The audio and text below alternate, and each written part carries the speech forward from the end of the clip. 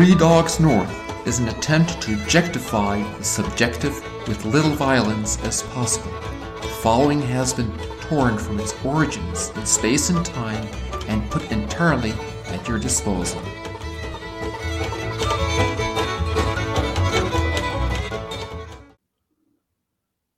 Yo. Hey, full disclaimer. Listen, we're trying this evening thing. I just don't want people to think this is 6:30 a.m. in the morning, but I am drinking Buffalo Trace bourbon. I hope that's okay. So that's for the record. Totally. This is in the evening. Wink. Wink. You can really tell that we are taking a lot of pains to make our home studios look really camera ready. I can't figure it out, I have dude. this lamp here. And then the return for the air. Yep. And I have this bed here where I sleep at night. I'm in my parents' basement, and I'm 35. That's usually the Mets move. Yep. And that's the ping pong table that I learned how to play ping pong on. That's a great table, there. man. I've slept in that basement many times. It's a good basement. It's a good basement. So a little warning for you guys, since we are doing the evening thing. I have a lasagna in the oven, and in like 30 minutes, the timer is going to go off. So I may have to pop up and take it out of the oven. Good I for get you. that, Is dude. this Yeah, cooking dinner, man. Christian what life. level of scratch did you make it from? Is it a Stouffer's?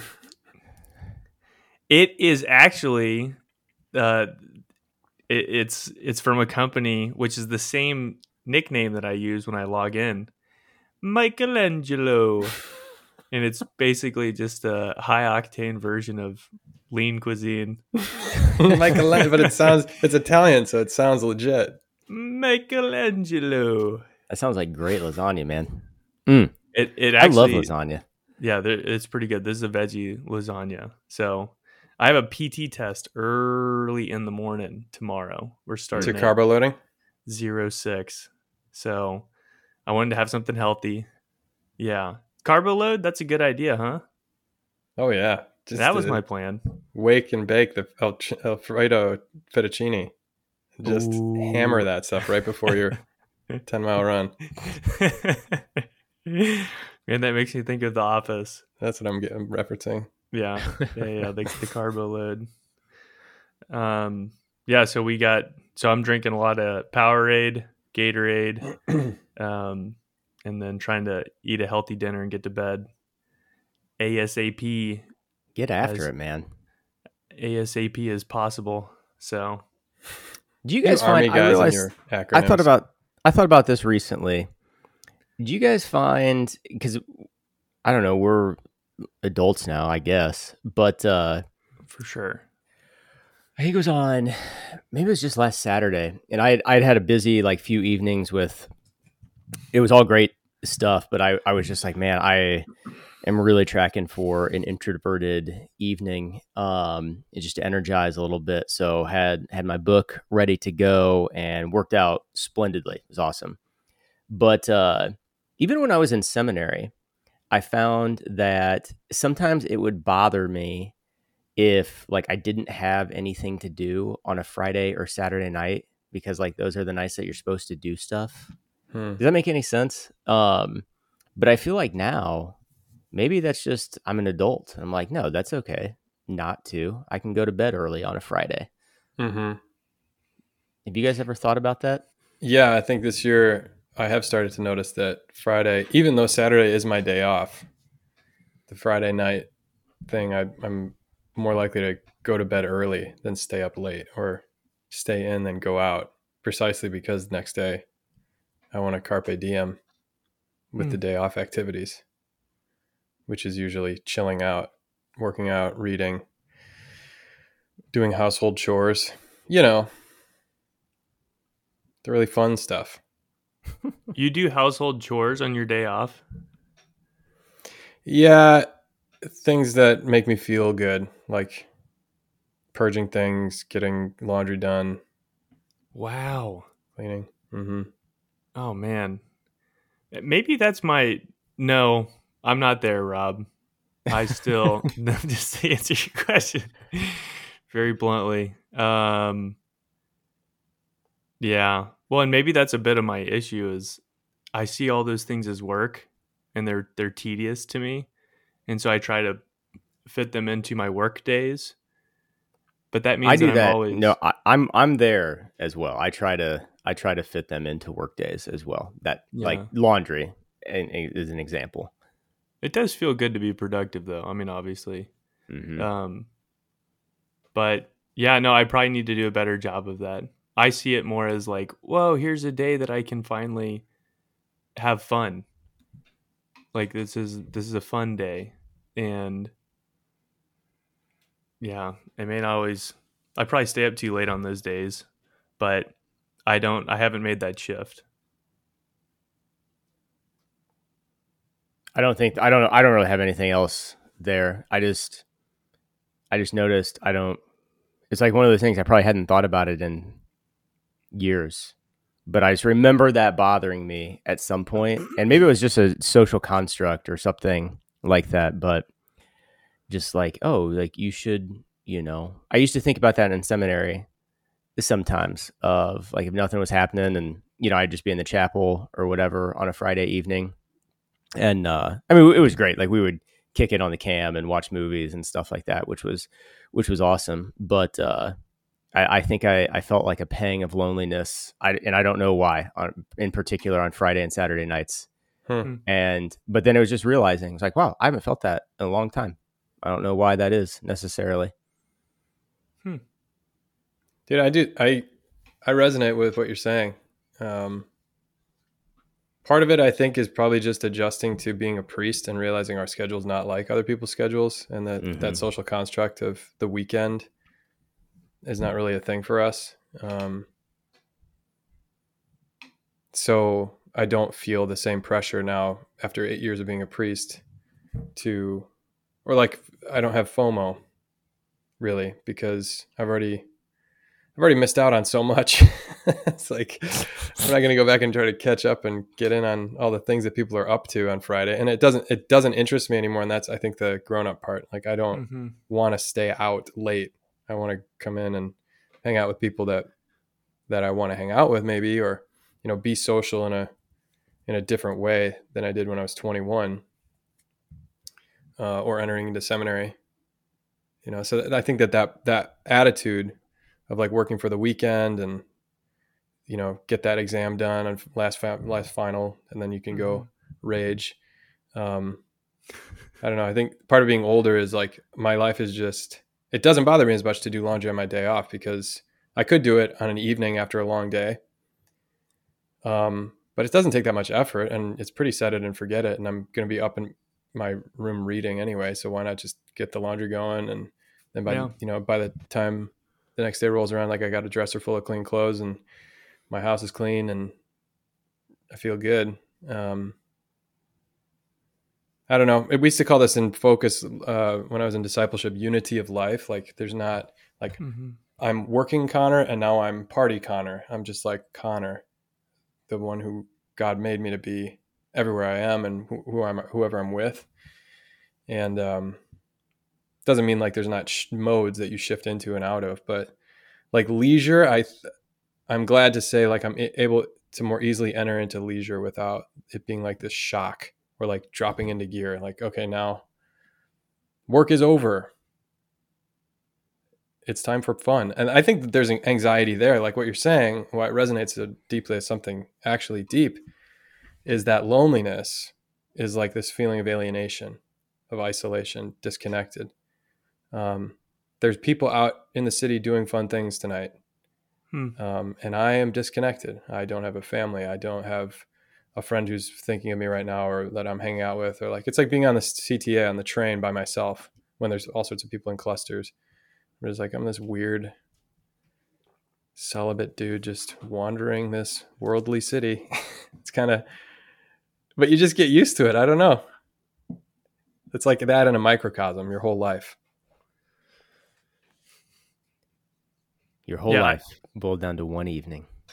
I did feel that recently.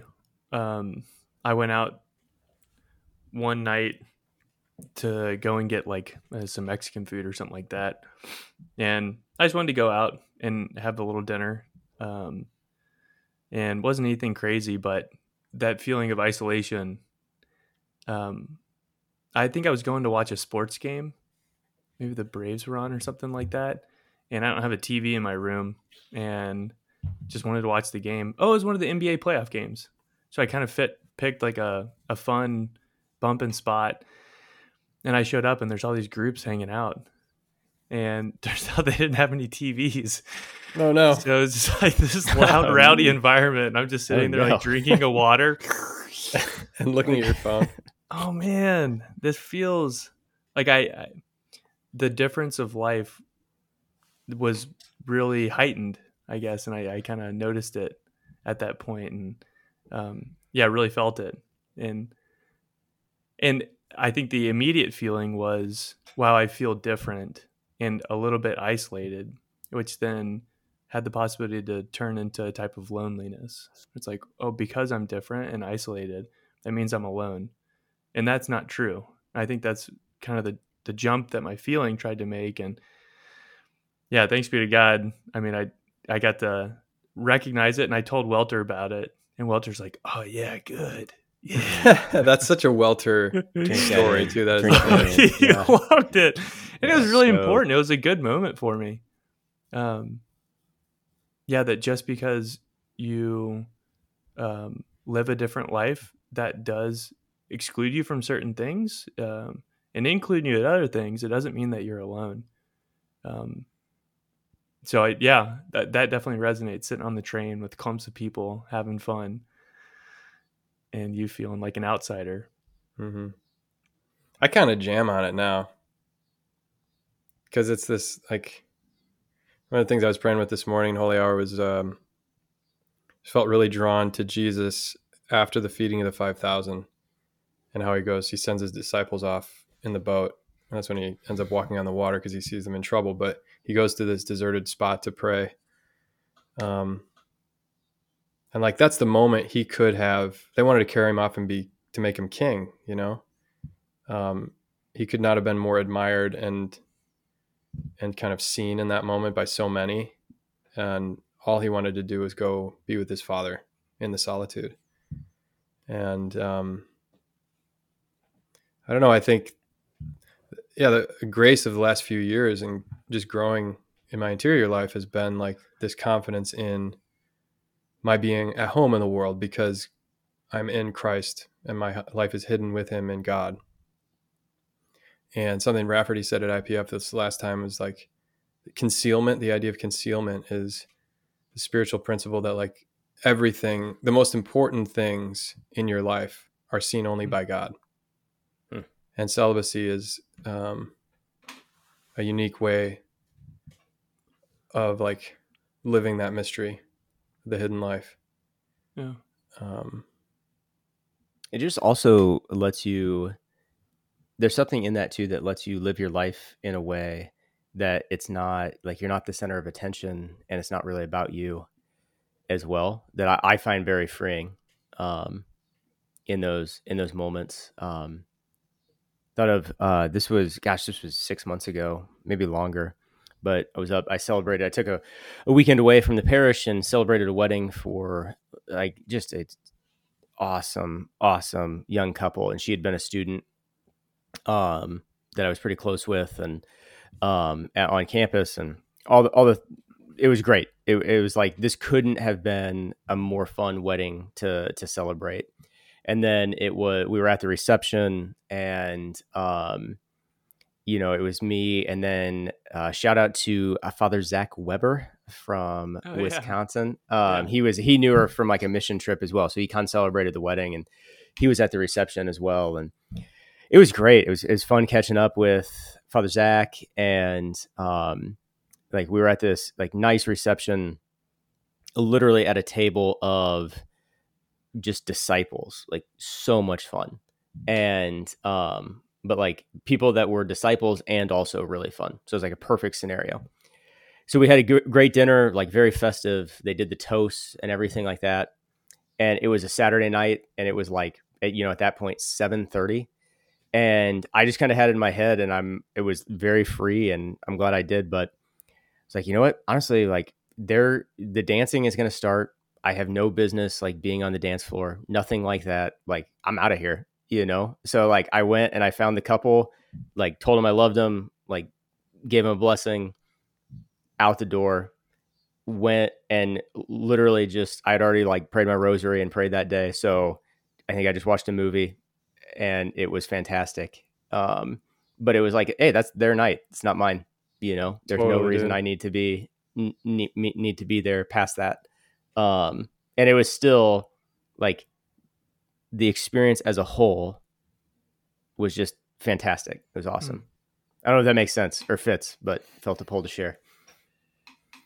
Yeah, it's very free, dude. It's not a rejection of this as like a distasteful thing.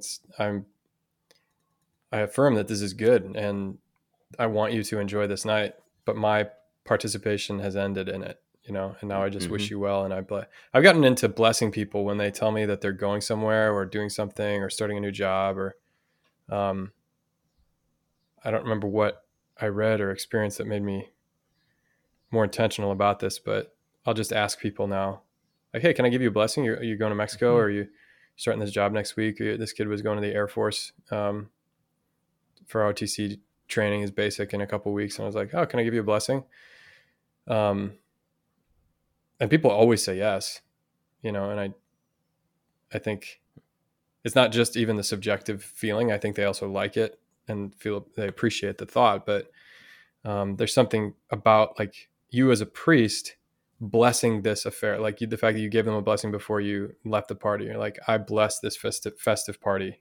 Stay up till the sunrise, have fun, enjoy it. You'll never have all your friends and family in one place until your funeral, and you won't be able to enjoy that. So just have a fun night. God bless you, Father, Son, and Holy Spirit. See you soon. See you at the baptism. Yeah. You know. So I don't know. I'm grateful that God has made me love being a priest, and not fear that I'm missing something by living this life. You know, I am missing something, but it's like a blessing to do so. Right. Right. Because something cool that I hear in that I guess I have a bit of holy envy of, because it just doesn't come naturally. You know, even in that story, the freedom to say, like, yeah, I've done my part. Y'all, this is so good. I do want to bless it. Y'all rock on and enjoy it. But then to leave and not feel like you're being gypped out of something, you know, like feel like you're not able to participate because that's not what priests do, kind of a thing. It's like, no, I'm free to let this go. Like I'm satisfied, and now I can go back and just kind of remain in this peace. There's like a total lack of grasping there. I'm just going to show up and be a priest and pray and celebrate the sacraments and then like be festive and rejoice and then keep going, like on to the next thing. And my tendency was not like that. It's like, dude, this is so fun. If some is good, like more is better. You know, it's just like, let's push it and push it. And I don't think that's a product of like priestly life. I think that's a product of just like an untamed parts of my heart that aren't totally content in Christ. But you always, you have like a really natural gift at that, Rob.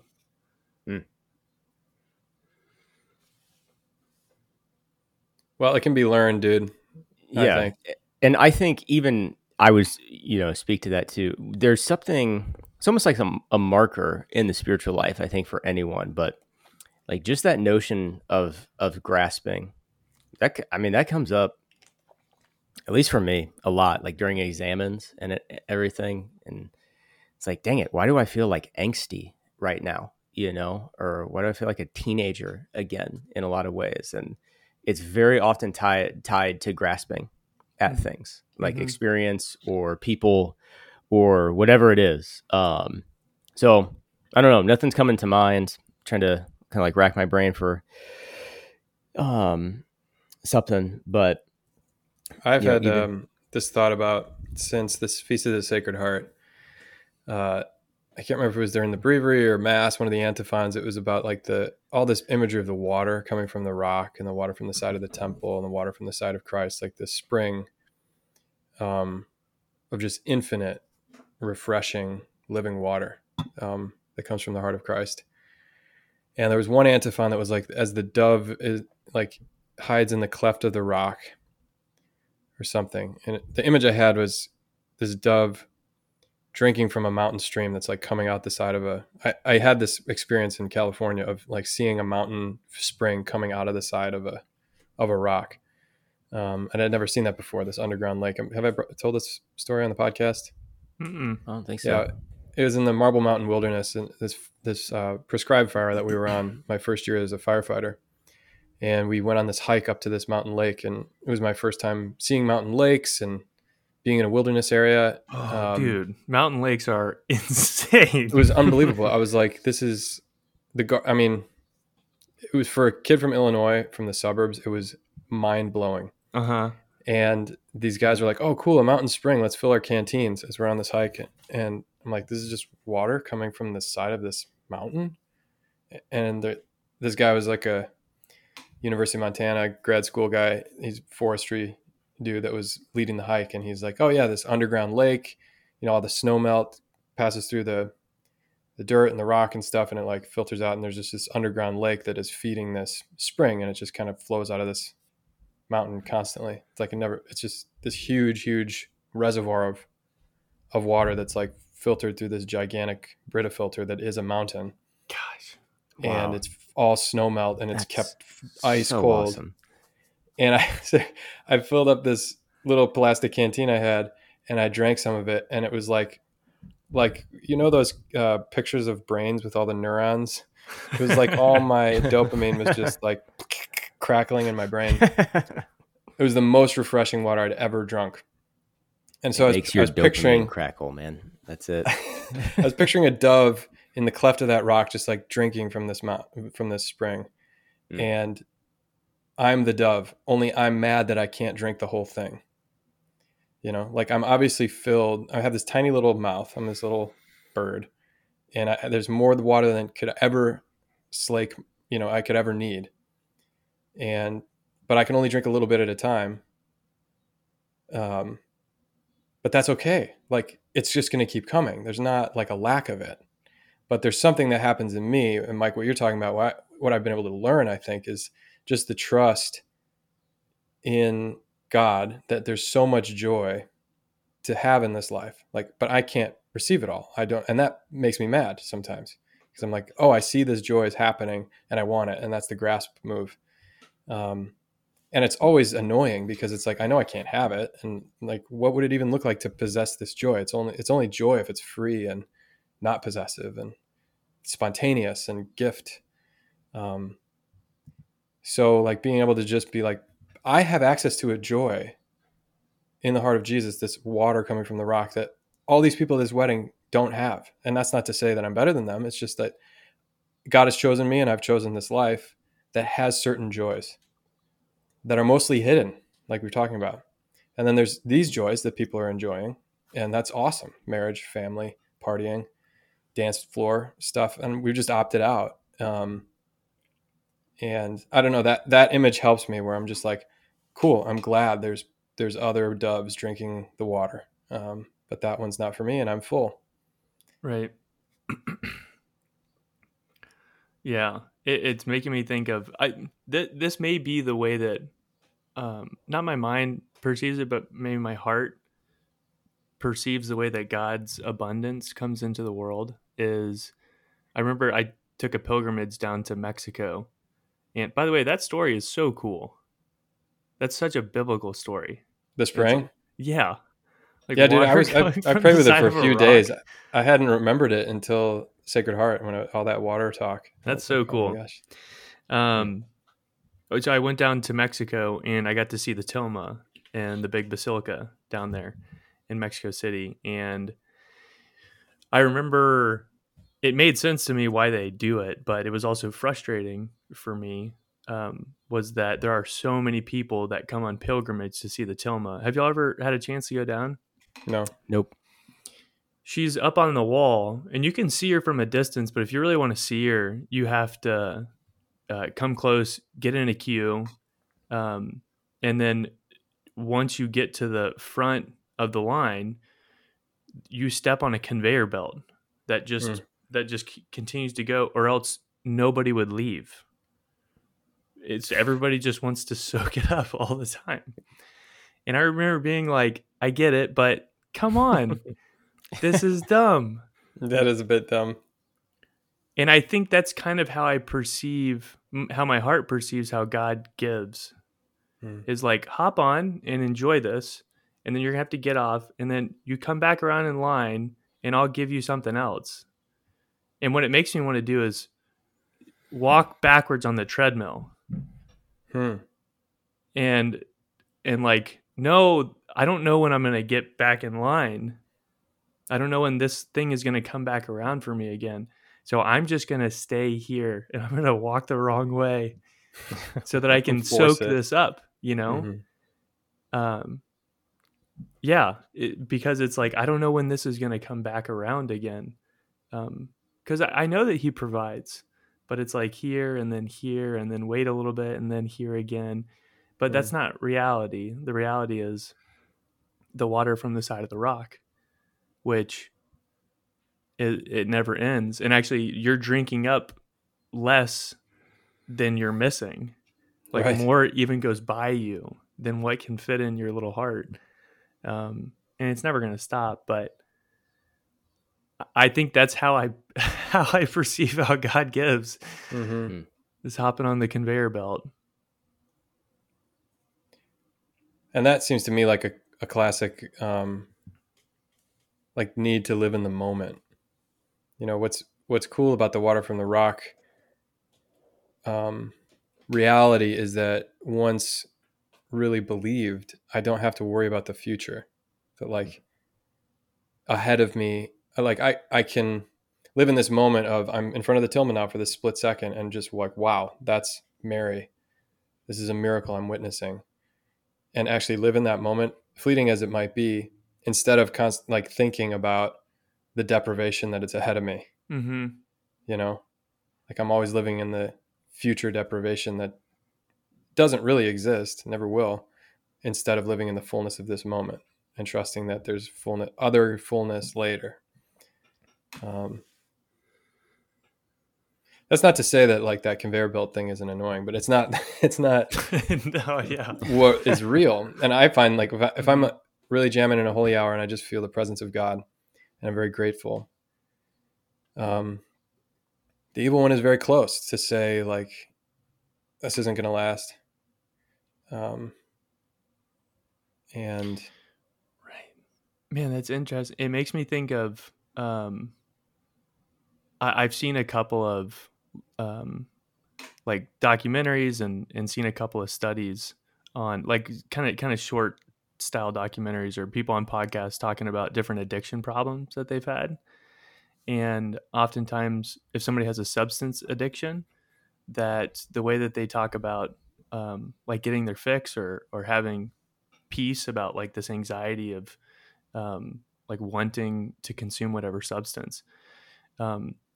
I've heard it multiple times that they'll go out and buy alcohol or buy whatever they're going to use, and they won't even use it that night. They just need to know that it's in the house. So it's not even about the thing. It's like, I need to know that this is available. And so I have to have it now. And so they go to whatever ends to make sure that it's at least within reach. But it's not even for the moment. It's just in case I need it in the future. And well, most pleasures like that are only fun to look forward to. Like actually being in them, they're not that great. It's sort of like looking forward to your vacation is better than your actual vacation. But the opposite is true too. Like when you cut yourself off from this pleasure in the future, like when I got rid of my smartphone, I did not see that coming, that I was going to get like vertigo and actually nauseous when I shut it off and had this flip phone, because all of a sudden, like, I walk out into the world and it's just, that's not there. I don't need to use it right now, but the fact that it's not there for me Yep. is very disorienting. It's a future problem. Right. It's a potential future problem. Yeah. But man, Do you so think much that's better to live in the moment. Yeah, it is. Yeah.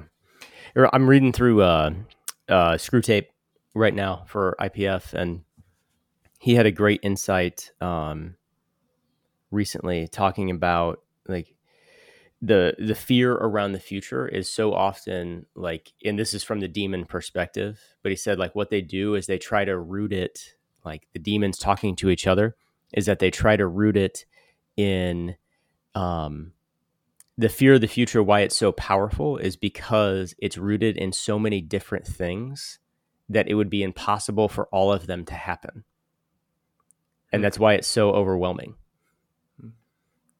And I just thought that was a cool insight by Lewis. That's like a strategy of the demons in the book, is that, like, even in that moment, I mean, who knows what's going on, like when you had vertigo from giving up an iPhone, but like a future problem there.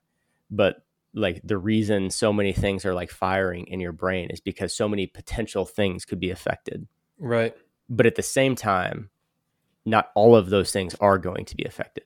Mm-hmm. It was such a cool insight. That really is. Yeah. It's like, why be anxious for tomorrow? What's the line Jesus says? Sufficient for a day is its own evil. Mm-hmm. Yeah. Rob, I know you had a heart out. Speaking of the future. Yeah, let's wrap. Any closing thoughts here? I was going to say something awesome, but it's fine. Why don't you just, why don't you just tie this all up and land the plane here? Yeah. Take us in. Yeah. Well, I have noticed, just like doing direction with other people, and even in my own prayer life, like listening from Welter, he tells me this all the time. Like, what if is generally speaking not from God. Yep. What if? And the thing about like the phone deal is nothing is happening to you. Right. It's just like, what if? What if? What if Blah. I get lost? Gosh. What if like a fear of the future, which is a lack of trust in the present, the fear, it invades and infects the present and can even infect the past, but if you live in the present, it actually makes you more prepared for the future, which is ironic. That's the whole phrase, the one step at a time. That's a present moment thing. You eat the elephant one bite at a time. That's all a present thing. Or in the case of that guy from the Guinness Book of World Records, you eat the airplane one bit at a time. Do you remember that guy? What? Who would He ate an airplane? Yeah, look it up. Megan can look it up. I remember reading the Guinness Book of World Records as a kid, being fascinated by the tallest man. And I know, I man. love those. But there was a guy who, I didn't even know why it was a record. He would eat machinery, basically. Like, he ate an entire airplane. One bit at a time. Way. No, hang on. Gosh, you dropped I'm fairly that certain when I remember time stop. Like, gosh, that is wild. If that is true, I'm not mad. I don't know that I'm impressed, but I'm not mad. I googled man who ate, and then it autofilled a plane. A plane. Well, there you go. The man who ate an airplane piece by piece. All right, can I wrap up by sharing a quick grace that I think? Oh gosh, that's a picture I didn't need to see. Yeah. So a couple of friends came and visited me who are parents of small children, and they were swinging through Chicago, and they came to the Mass at Newman, and because of the kids, like, they took turns being in and out, taking the rambunctious one back, and the wife wasn't in the chapel for communion, and I just noticed, like, they were there and they were my friends, so I was kind of keyed in. There weren't that many people. I just noticed that she didn't come up for communion, and so after Mass I kind of saw her, because I was the first one out, obviously, because of the procession, and I just mentioned, hey, like, I can stay and give you communion after, and she was kind of hemming and hawing, like, oh, I kind of feel like I missed the mass, and I missed a lot of it because I was in and out, so I don't really feel good about going to communion if I wasn't like there for the mass. And I was just like, yeah, I was in my heart like, do I fight her on this? It's like, it's up to you. It could be this thing in your heart. It's up to you. I don't want to force anything on you that you're not comfortable with. But at the same time, I was just like, she goes, right? And I was like, well, I don't know. You're here, and I think the Lord wants to be in communion with you. And there's no really reason you shouldn't. Like, I go to the hospital and I give people communion in just a couple minutes with a little Confiteor and a reading. Like, there's nothing in canon law that says you have to go to mass for 40 minutes before you can receive communion in good conscience. Like, the Lord just wants to be with you. And she's like, okay, cool. And so after everybody had left and I gave her communion, I just saw her, like, the husband is off with the kids now, like in the post-mass world where they can run around and stuff. And she just, like, I snuffed the candles and did a few things. And I just saw her, like, praying in the chapel by herself after receiving Jesus. And this mom who's very busy and stressed out and stuff. And it just, like, that to me was one of the joys of the priesthood. Right there is just, like, to be able to witness that, to be able to, like, foster that. We were talking about the spousal identity at IPF last time, and all this, sometimes this allegory metaphor stuff is, like, kind of confusing and a little bit weird, of, like, the priest is the bridegroom or in the person of the bridegroom and stuff. And I can't remember who said it this way, but it was like that our job, our vocation is to foster, to like help unify the bride and the bridegroom, basically. Like, what we do, everything in our life is to draw the bride to the bridegroom.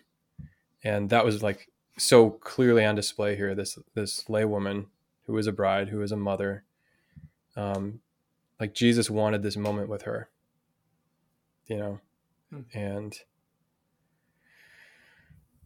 I don't know why I brought that up, but something that we were talking about made me think of that. The fear of missing out. I don't know. It's That's just a beautiful stuff, thing. man. No, that fits very much. Like, that moment, moment was not about you. Correct. And yet you had, like, such a privileged place for it. Yeah, but I got to participate in the joy. Exactly. So it was, like, not grasping, but Follow 3 Dogs North on Instagram.